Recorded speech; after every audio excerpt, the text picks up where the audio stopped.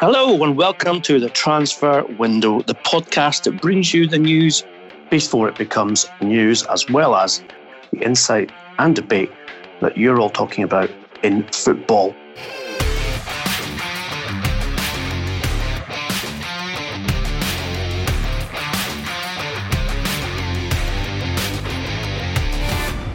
I think you'll all agree, those who are regular listeners, that we have fulfilled that promise to you throughout this window. Of course, the transfer window in England has now closed. However, elsewhere in the UK and in Europe, it remains open until September 2nd. So we've got a lot of stuff coming in the next few weeks, which will still affect European football and indeed beyond. We'll bring you some insight and analysis on what's happened over the last 3 months today. We're going to start, obviously, with our transfer guru, Mr. Duncan Castles, one of the busiest and most of the biggest spenders, I suppose, in this window were Spurs, Duncan. Now, as we know, our old friend Daniel Leveridge likes to leave it late, not necessarily the choice that his managers would make, but they did do some decent business, but missed out on Paulo Dybala, but did get Giovanni Lo Celso, Ryan Sessegnon, and of course Tanguy Ndombele as well. Would you say that's been a good window for Spurs? And tell us a little bit about why Lo Celso ended up being a loan for the initial year rather than a straightforward purchase. Yeah, I've been going through the numbers, and obviously with transfer fee numbers just after the window closes, you can never get exact figures. I think the best figures come from a Swiss academic institute, CIES Football Observatory. They're the ones I put most trust in. We'll see them in the coming weeks. And I get a better idea of gross spends in particular and net spends at the Premier League clubs. But looking at them and checking the numbers out there, I have Tottenham as spending the most of any English club, both gross and net, in the transfer window. Just marginally above Manchester United and Manchester City, but above nevertheless. And you need to factor in there the Lo Celso deal, which was presented eventually as a loan by the club, but it's a loan with an obligatory option to buy. Total value €60 million, as we told you last week.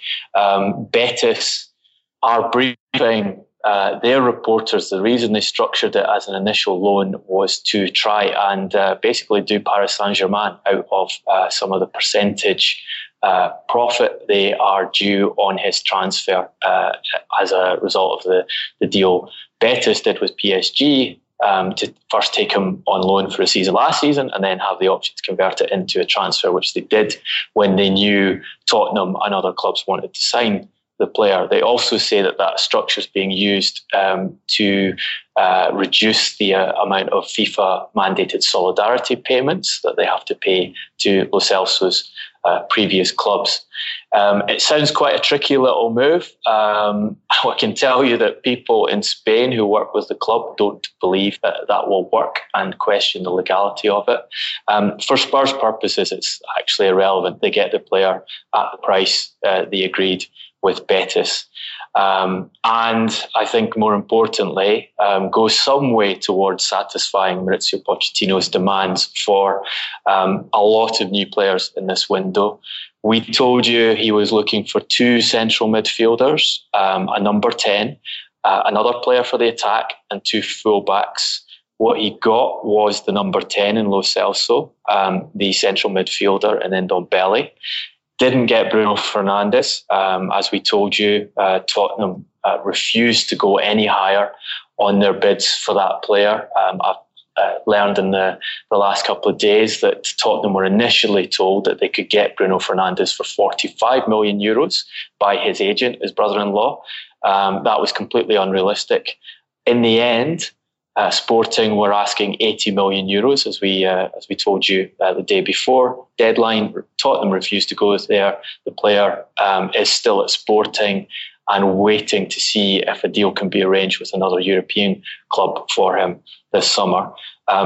They also got Ryan Sessegnon from Fulham. That was an interesting deal in that it went down to the wire, despite an expectation that it would be agreed on the morning of deadline day. Fulham took it basically as late as they could. Daniel Levy, as is Daniel Levy's way, was trying to get the fee down from the 25 million basic that Fulham were asking. Fulham's guidance is that they got £25 million guaranteed, with bonuses up to £30 million on the deal, plus Josh Onoma, the midfielder, Tottenham midfielder, as part of that transaction.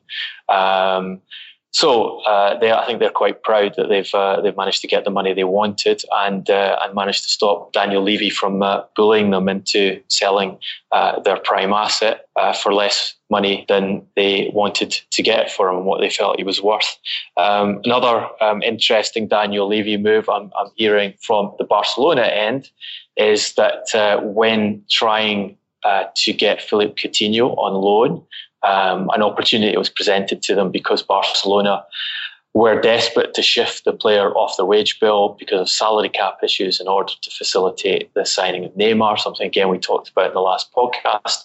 A deal, I'm told, by Barcelona was agreed on the loan fee and the payment of the wages for Coutinho, and then Daniel Levy came back and said, actually, I want to renegotiate that at lower cost to Tottenham, and Barcelona then stepped away from that transaction. And Ian, I think you've got some information on what happened with probably the highest profile attempt of Tottenham's window, which was Paulo Dybala's proposed move from Juventus. Yeah, Duncan, this is, I say strange, but nothing is stranger than transfer window deadline day, I don't think, in terms of football. I spoke to someone who was directly involved in the negotiation of the transfer, and that person told me that when they arrived for the negotiations with the Tottenham delegation, they came with a very, very simple and set proposal for the transfer of Dybala. And of course, we're told that Juventus, who had already agreed the €70 million fee for the permanent transfer of Dybala, were happy for Dybala to speak to Tottenham and for a deal and personal terms to be agreed. When the proposal was made, Tottenham delegation looked at each other with incredulity, as if to say, well, I don't know who you've been talking to, but this is not on our pay scale. This is not how we pay players.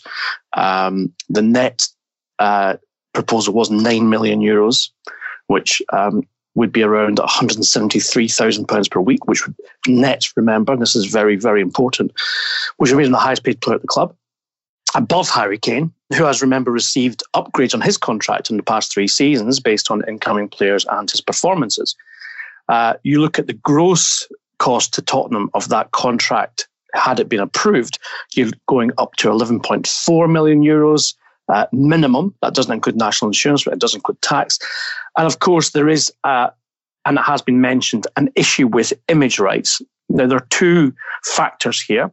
One is that changes by Her Majesty's Revenue and Customs some years ago with regards to footballers' salaries means that there is a cap on footballers' paid gross salaries of 15% that can be paid in image rights, effectively but not quite fully tax-free. But because image rights are global, it is a reasonable argument to make that a footballer should be allowed to earn those that particular part of his salary outside of the UK. There's also an ongoing dispute with an image rights company based in Malta, where Dybala had allegedly sold his image rights, or at least agreed to sign them over. Again, not an unusual practice, especially in a tax haven. But when he changed agent to his brother Gustavo earlier this year, then there's a legal case pending in Italy regarding that particular deal that was made with the company in Malta. So I think basically Tottenham, who are a very, very fiscally stringent and well-run club, took a look at not just the proposal from Dybala's representatives, but also the potential legal implications of entering into a contract with a player who has a legal dispute pending regarding his image rights, and said, first of all, we don't pay that much. And so unless you're willing to accept a deal which is lower, and secondly, in terms of image rights, then we will comply with the laws of this country under HMRC rules, and that would be 15% paid to a wherever you want it to be paid, a company, and again usually is a tax haven, and that's absolutely normal in football, that players are allowed to have 15% of their gross salary paid elsewhere. So there's nothing illegal about that in terms of tax avoidance or evasion. And the player himself, I'm told, was agreeable to moving to London and to Tottenham. He had spoken to Pochettino on a couple of occasions, as we told you this week already. However, when I asked this particular person who was involved in the negotiations what was Dybala's attitude now, and the reply was, he goes back to Juventus, and if he doesn't get game time, we'll be here again in January, meaning we'll be here on the market again in January. Now remember, Dybala can move to a different club in Europe over the next 3 weeks, with the window sensibly closing in September everywhere but the UK. And Duncan, I think with news, which is disappointing for Manchester City, of Leroy Sané's ACL injury, maybe, just maybe, Bayern Munich could be a destination for Dybala. It'd certainly be a club that Dybala's people would look at as an option of moving him to. The Leroy Sané situation's fascinating one, because the player was still very much in prospect as a Bayern Munich transfer when he injured his ACL playing in the Community Shield game, and I think the outcome of that is going to be very important to the Premier League title, because as we've said in this podcast several times, Sané gives something to the Manchester City attack that no one else offers, in terms of his pace and ability to break down defensive systems that are often used against Guardiola's team. They're not going to have that for several months now, and they're not going to have money to buy a replacement, and can't buy a replacement. So Guardiola's going to have to come up with a solution that avoids losing too many points for not having Sané in the team. And I think with an ACL injury, there's also going to be a degree of concern as to the quality of the recovery, because when you have a player who has pace as such a great part of his armoury, and the thing that makes Sané special and different from Manchester City's other attackers, is he is quicker, and he has that ability to break in behind packed defences with, when people are hitting round the corner passes to him. You have to question how good the recovery will be and whether he will get the same level of pace back afterwards. We hope he does, but I've seen players of similar types who are pace dependent's unfair, but where pace is very important to making them extra special compared to other players, suffer these kind of injuries and either take a great deal of time to come back from them, or never come back as the same player and have to restructure their game to accommodate for the fact they just don't have as much velocity over the ground and acceleration as they used to have. And the other thing, Duncan, that we've both had experience of speaking to players at the top level who've suffered ACL injuries, serious ones, is that fear that they have when they come back. Because if you have damaged your ACL in a serious manner, and you've had to have effectively reconstructive surgery, followed by a long period of rehab, strengthening the muscle tissue again in order that you can then go back and play at the same level, one of the things that you have to overcome is the mental aspect of how that injury affects you mentally, which means that you're potentially no longer as brave to run past your opponent because you're scared that that ACL will be affected by that acceleration of pace, or indeed a tackle, given that it will undoubtedly be weakened by having had the impact of the original injury. And that's something which is quite common in players who have that kind of injury, Duncan. And with Sané, he is, fair to say, quite a slight character in terms of muscle tone, etc., etc. I remember Henrik Larsson, when he broke his leg in two places playing for Celtic, having a steel metal pin inserted in his leg, albeit that was ACL and bone. But then when the surgeon said, we can take the pin out now, Larsson said, no, that's my insurance. That's my mental insurance that this is not going to happen again.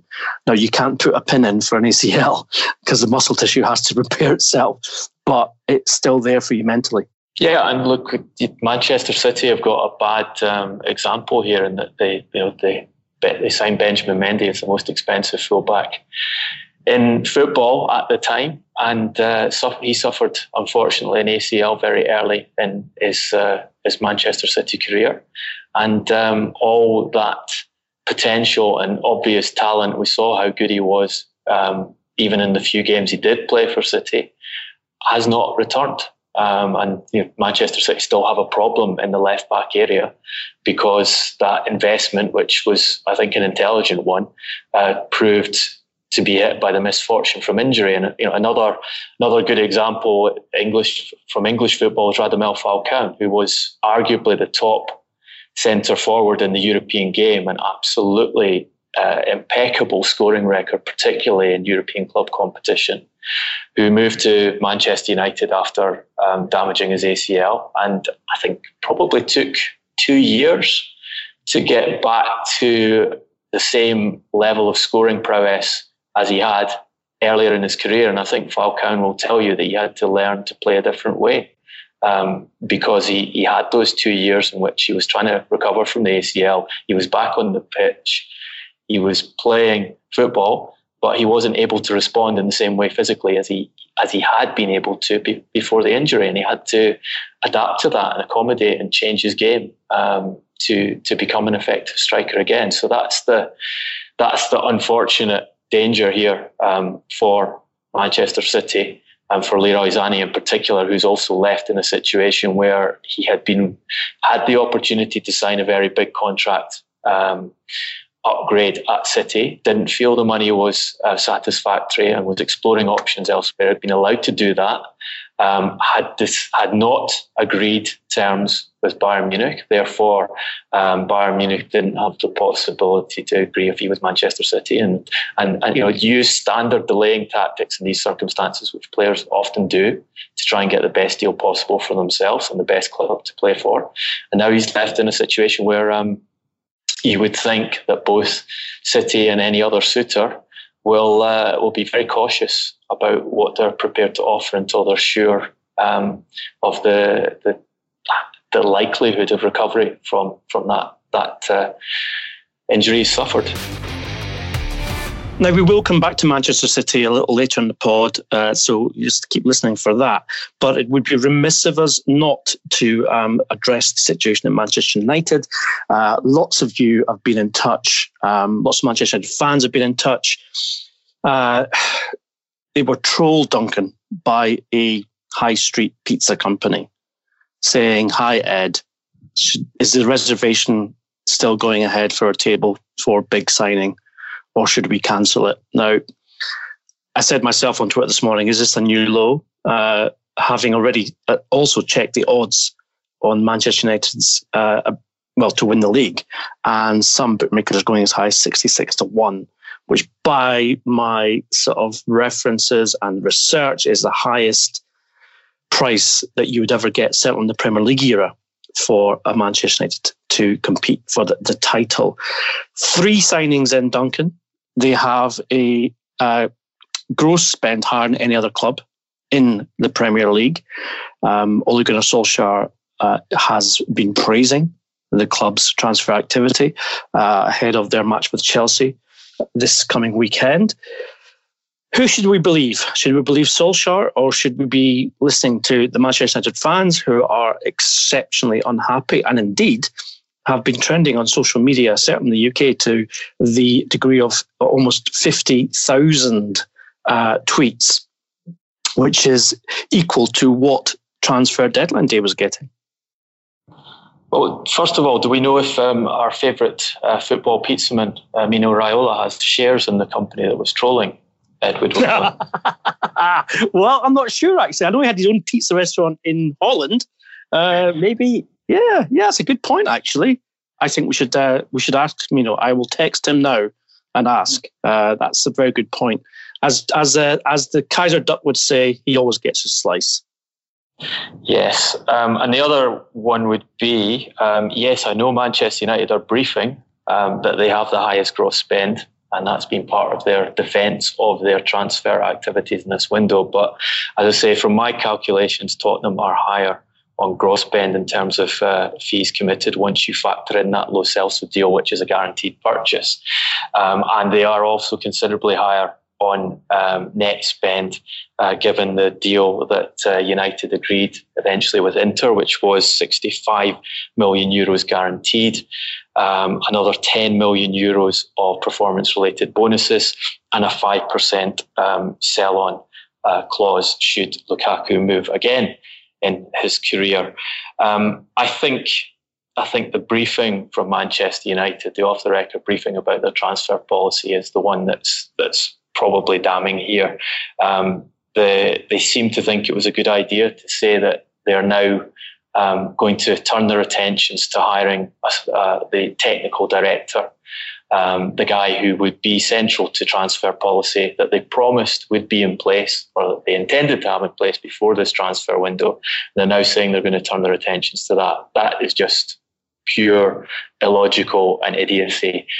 When this was presented as a crucial transfer window for Manchester United, a chance to rebuild the team and the necessity of rebuilding the team, their intention to change a lot of things. Solskjaer talking about how he wanted players out of the club who didn't fit his picture in terms of attitude and the way they play the game.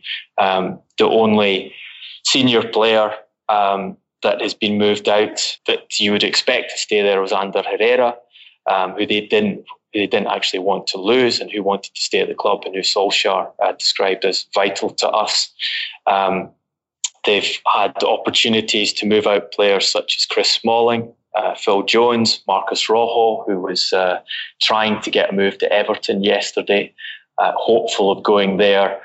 Everton proposing a loan with an option to buy, United insisting on a transfer and pricing the player at 25 million. No surprise that didn't happen, leaving Manchester United with, I think, 7 senior centre-backs in their squad going into this season. Other parts of the briefing, they're saying that it would always take more than one window to fix the squad. I don't think there's any argument with that. It would always take more than one window to fix the squad, but how that justifies only bringing in 3 players to the first team and not dealing with midfield, for example, which is a central area of concern, when you could easily have done more in this window. Also briefing that the parts of the rebuild were giving new contracts to players such as Marcus Rashford, Anthony Martial, David De Gea. Obviously that Martial deal was done last season, and I think ignoring the new contracts they've given to players such as Smalling and Jones, who many of the United fans would suggest should have been out as part of the rebuild. And then pointing to their young 17-year-old Mason Greenwood's excellent pre-season, and saying that the business they've done will allow Greenwood more opportunity to play and a chance to develop within the team. And obviously that is correct. It will give Greenwood more opportunity to play. I think Greenwood, as I mentioned the other week, is extremely talented and does have the potential to be a top Manchester United player.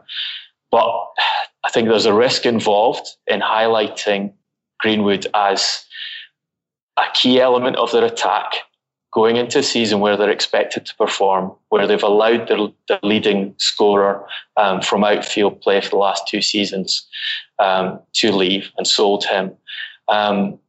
You hope that it will turn into a positive experience for Greenwood and help his development, but there's a potential there that will be too much expectation on the player and a necessity to play him at times when he probably would be better left out of the limelight. I mean, these are imponderables, but certainly the idea that you go into this season with Marcus Rashford as your number 9, no experienced backup. You can try using Anthony Martial there, but Martial has always preferred to play off the wing. looking at their numbers in their careers, the best Rashford has achieved in a Premier League season is 10 goals.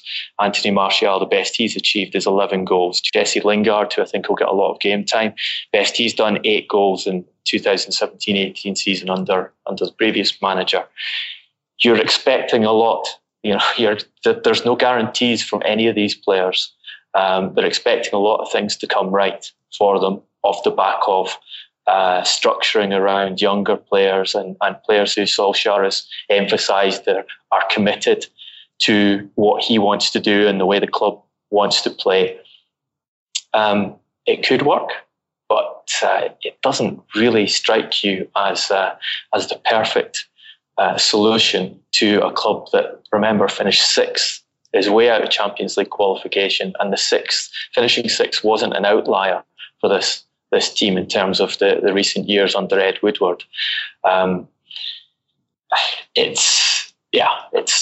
For me, they have not had a good transfer window. I understand why a lot of Manchester United fans are making that point towards the club, towards the executive vice chairman, and towards the owners.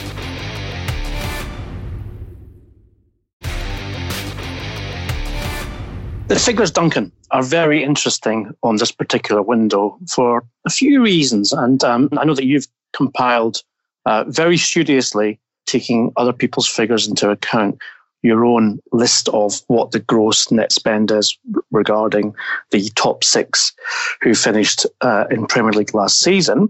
I don't want to put this one to you, though. Deloitte figures, and we can't say that these are entirely accurate because they don't include payments which are obligatory in terms of certain deals, etc., etc. So let's just say that we're going on the basis of percentages here. But in the last 5 years, the summer window has produced less transfers in total in the Premier League. In 2014, there was 157 confirmed transactions compared to 102 in this window just closed. However, deadline day deals themselves have also reduced by about 20%, which suggests that maybe clubs are coming round to the idea that it's not the best time to spend your money on the last day. But it has been, crucially, Duncan, just short of the record spend by Premier League clubs in the summer window. It's £1.41 billion this year, as opposed to 1.43 in 2017. As I said, we're careful with these figures. It tells us, I think, that the inflation in the market is very, very much a factor now, given that you're getting less players for your buck, as it were. As I said, 102 players transactions in 2019 compared to 124 in 2017 when the record was set. Yes, I mean, as we said earlier, we won't get the precise numbers. No one will have the precise numbers until later, once they've had access to financial records and probably FIFA's transfer matching system. So their estimates essentially at this stage. So what you're seeing is that essentially we had an equivalent spend to 2017 in terms of gross spend and transfers by Premier League clubs. Maybe a little bit more it will turn out to be when the actual numbers come through, but not very different. And yes, definitely an inflation of fee because you're buying less players for that. I think one thing that Deloitte have picked out, which is very interesting, which will obviously stand up once the final figures are come in, is that the net spend by Premier League clubs as a proportion of their revenue is at its lowest level since 2012. So they're saying, their calculations are that Premier League clubs as a whole have spent 12% of the total revenue of the league on transfers once their sales are calculated into the picture. And I think that's showing how financial fair play regulations have allowed clubs to become stronger as business entities. And generally, Premier League clubs make money now. And the rules that they had brought in, they've actually modified them slightly this summer to allow them a bit more scope to spend. I think the short-term cost controls, as they call them, and that's probably an indication of why they've done that, because they've got the net spend on transfer fees down to its lowest level for the best part of a decade. obviously, you've got to factor in wages, and I think you'll see Premier League wages going up again, as they have done fairly consistently, and as I think they will continue to do as the power of players increases. And I think that one of the key elements here is the way in which the power of star players increases, in which clubs, and we've seen Manchester United do this. Not so much this summer, but certainly in previous summers, they have factored in the media profile of a player, the social media presence of a player into their decisions to sign those players. And this has been something that's been ongoing for years in European football at top level. I know that when Cristiano Ronaldo, for example, was renegotiating his contract at Real Madrid several years ago, his representatives pointed out to Real Madrid that Cristiano Ronaldo's social media followers were a multiple of several times those of Real Madrid as a club. Therefore, he had commercial value greater, was their argument, than Real Madrid that did as the club themselves, and expected to be paid for that. And as a result, he got what was then the richest contract in the history of football. I think it was 21. That particular contract was 21 million euros net per season, guaranteed. A figure that's fallen far behind the top level salaries that are available these days. And you're telling us, Ian, about Dybala's request for 9 million net from Tottenham Hotspur to move there. And with all respect to Paulo Dybala, he's never going to be on the same level as Cristiano Ronaldo. And that is to negotiate a move from a club in Italy who no longer wanted to keep his services because they wanted to raise money to aid their budgeting for the rest of the season, to Tottenham Hotspur, who are hardly renowned as being the most affluent of clubs in Europe, or renowned for paying their players top-level wages, which shows the power of the individual and the way that a bigger chunk of football's revenue is now going on salaries and going to the players, the performers on the field than ever before. So for our savvy and cultured listeners, because that's what you are, and that's the feedback we get from you, and when we follow and continue our debates with you after the podcast goes out, Duncan has very, very kindly compiled an independent top six, i.e. how the top six clubs in the Premier League finished the season last season, with an accompanying gross and net spend, so that we can make a comparison. So I'm going to run through from 6 to 1, and then Duncan, I'm going to ask to just explain or pick a couple of the highlights with regards to those figures and who has and has not had the best window. So we're going to include this in the quick fire round, guys, but we'll do the definitive at the end of the initial discussion. In sixth place last season was Manchester United. So far, £147 million gross, going up to 158 potential, but with a net of £90 million as it stands. Arsenal, who are widely seen to have had a good window, have made an £140 million gross investment in their squad. In fifth place, that's where they finished, remember, last season, with a £71 million net spend, again, as it stands. Tottenham Hotspur, very interestingly, as we referred to earlier on the podcast, their gross spend could be anything between 149 to 163 million pounds in this window, and their net is estimated at this point to be 130, which would make them the highest net spenders in the Premier League in the summer window. Chelsea, get hold of this, people. We all know you love to hate and hate to love Chelsea. 100 million gross, but a potential, and we have to say again, based on what happens in the coming 4 to 5 weeks, potential net profit of between 25 and 40 million pounds. They ended in third place, Champions League football this season. There you go. Who would have thought Chelsea, of all clubs, would be the ones to be in profit? And of course, factor in, they've got a transfer ban. So, let's just give them a little bit of slack here. However, number 2, European champions, Liverpool. £4.6 million maximum gross spend. and a potential profit of £30 million, again, based on potential payments over the next coming weeks and months. Top, Manchester City, double Premier League winners, treble winners. Well, it's been an interesting window for City, hasn't it? They've spent £150 million gross, but net of 90 million, again, based on payments that will be coming in the next 4 to 6 weeks and possibly all the way up until the following season. Duncan, we've talked about the deal for João Cancelo, the deal for Rodri. Would you say that City potentially, when you weigh up their spend and their recruitment in terms of augmenting their squad, is potentially equated with their status as number one in that particular list? Well, before we get the complaints on Chelsea, let's just clarify that 100 million is Christian Pulisic, which I felt was fair to include since they haven't had access to him until now, and Kovac. So that's the two deals they've been able to do despite having the transfer window ban. Manchester City, look, if you look at that overall, what do you see? You see Arsenal spending heavily to try and restructure and having to do a lot of restructuring, probably not getting everything they needed, but being very clever in a lot of these deals.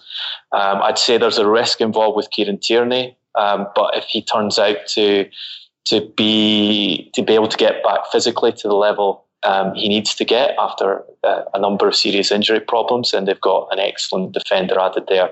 And in getting Nicola Pepe, I think they've potentially have a masterstroke, potentially the best buy of the summer. It's a lot. Have they won the window, Duncan? Have Arsenal won the window with Nicola Pepe? I don't know if they've won the window, but they won on that deal. There was a lot of clubs interested in that player, and there's always a risk, and there's a risk of adaptation, but they have potentially a top forward for a good price. But more importantly, Duncan, do we think that Arsenal fans will be demanding a trophy for saying they've won the transfer window? It's a good idea. Maybe Sky can introduce a bright yellow. You've won the transfer window. No, I think they should just give them Jim White. Jim White should be the prize.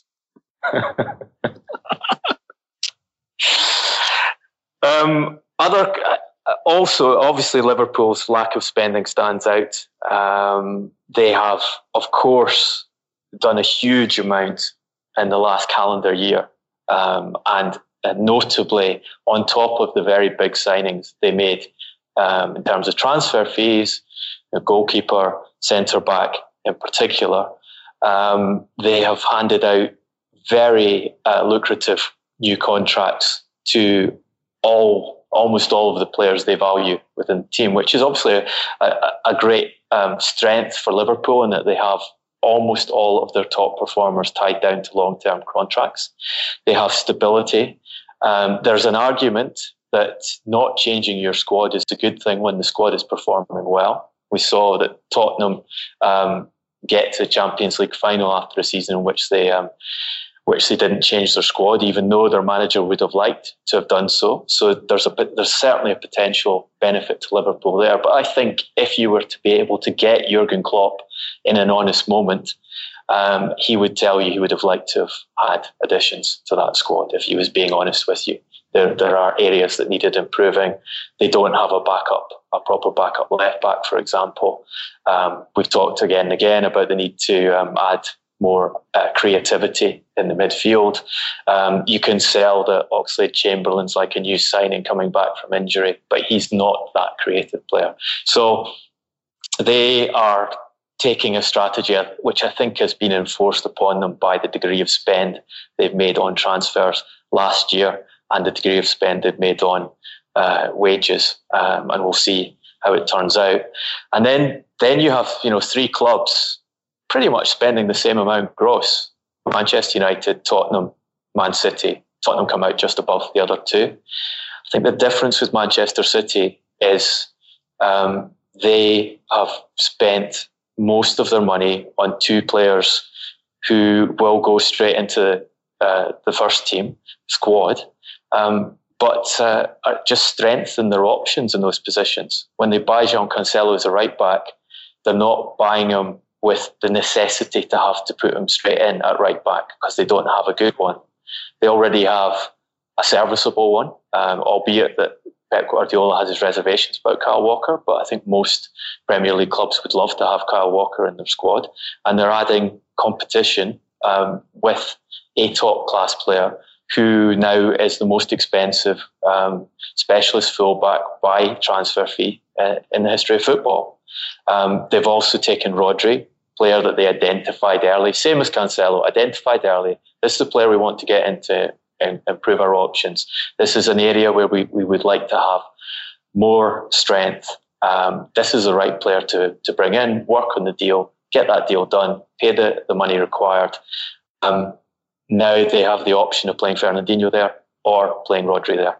And they have assuming all goes well with Rodri, and generally they get these transfers right, they've got a player for that position for the next 10 years. Their squad structure is fantastic in terms of age range. I think if you look at it and compare all of those teams in terms of who spent a lot and put it into areas that will improve, then it is definitely Manchester City come out as the one who've been the most intelligent and structured in the recruitment and strengthened from last season. The question, of course, in terms of who wins the title is, can they recover from losing Vincent Kompany? What can they do at centre-back? Because they haven't, you would have expected them to do a high-value, high-quality addition at centre-back, which they haven't done. And then the thing that they couldn't prepare for was the Leroy Sané injury, which we talked about earlier in this podcast. But in a positive note as well, Duncan, Ilkay Gundogan has signed a new 4-year contract when there was certainly some, let's just say uncertainty, really, over what he might do. He's committed himself to the club for the next 4 years. We should also say that Fernandinho, returning from international duty, has said that he expects to play at centre-back next season. So that's clearly a conversation he's had with Pep Guardiola, which I think is quite an interesting one as well, because it reminds me a little bit of a certain Barcelona centre-back who, let's just say, falls below the 6 feet requirement for most centre-halves. Yes, Guardiola's been there before. At least he will have added height to the team with Rodri. I think it's significant that Rodri has come in and gives them, if Fernandinho plays at centre-back, then he has Rodri to compensate for giving him extra set-piece height. And really, how often do you see City's centre-backs tested aerially in open play? Generally not the way other teams are attacking them. It's at set pieces that they have problems. And we know Guardiola's key, a big element in his defenders is their ability to pass and their ability to take up the right positions in the field and create the game from back. And I think that's what he's thinking with Fernandinho is he's used him there before and he's capable of doing a lot of the things he needs from a centre-back. Therefore, play him alongside Laporte in some of these games as and when necessary. And I don't know, but there is also the possibility you could use Kyle Walker as a centre-back. Kyle Walker has played there for England. Be interesting to see if Guardiola trusts him in that role and tries using him there with Cancelo at right-back through the season. So Duncan's choice for best window in terms of quickfire is obviously Manchester City. I don't say I would disagree with him on that. I think the positions which have been filled with quality, and quantity is not always going to guarantee success in the Premier League.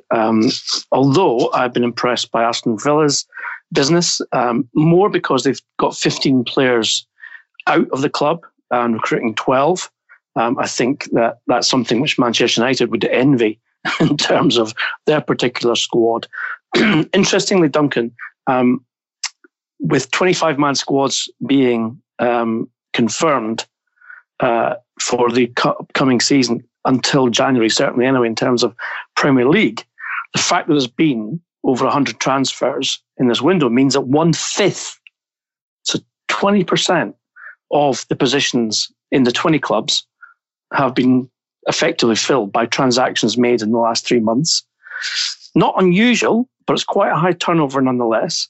Who would you say has had the worst window? And there's probably quite a few candidates for this just before we sign off.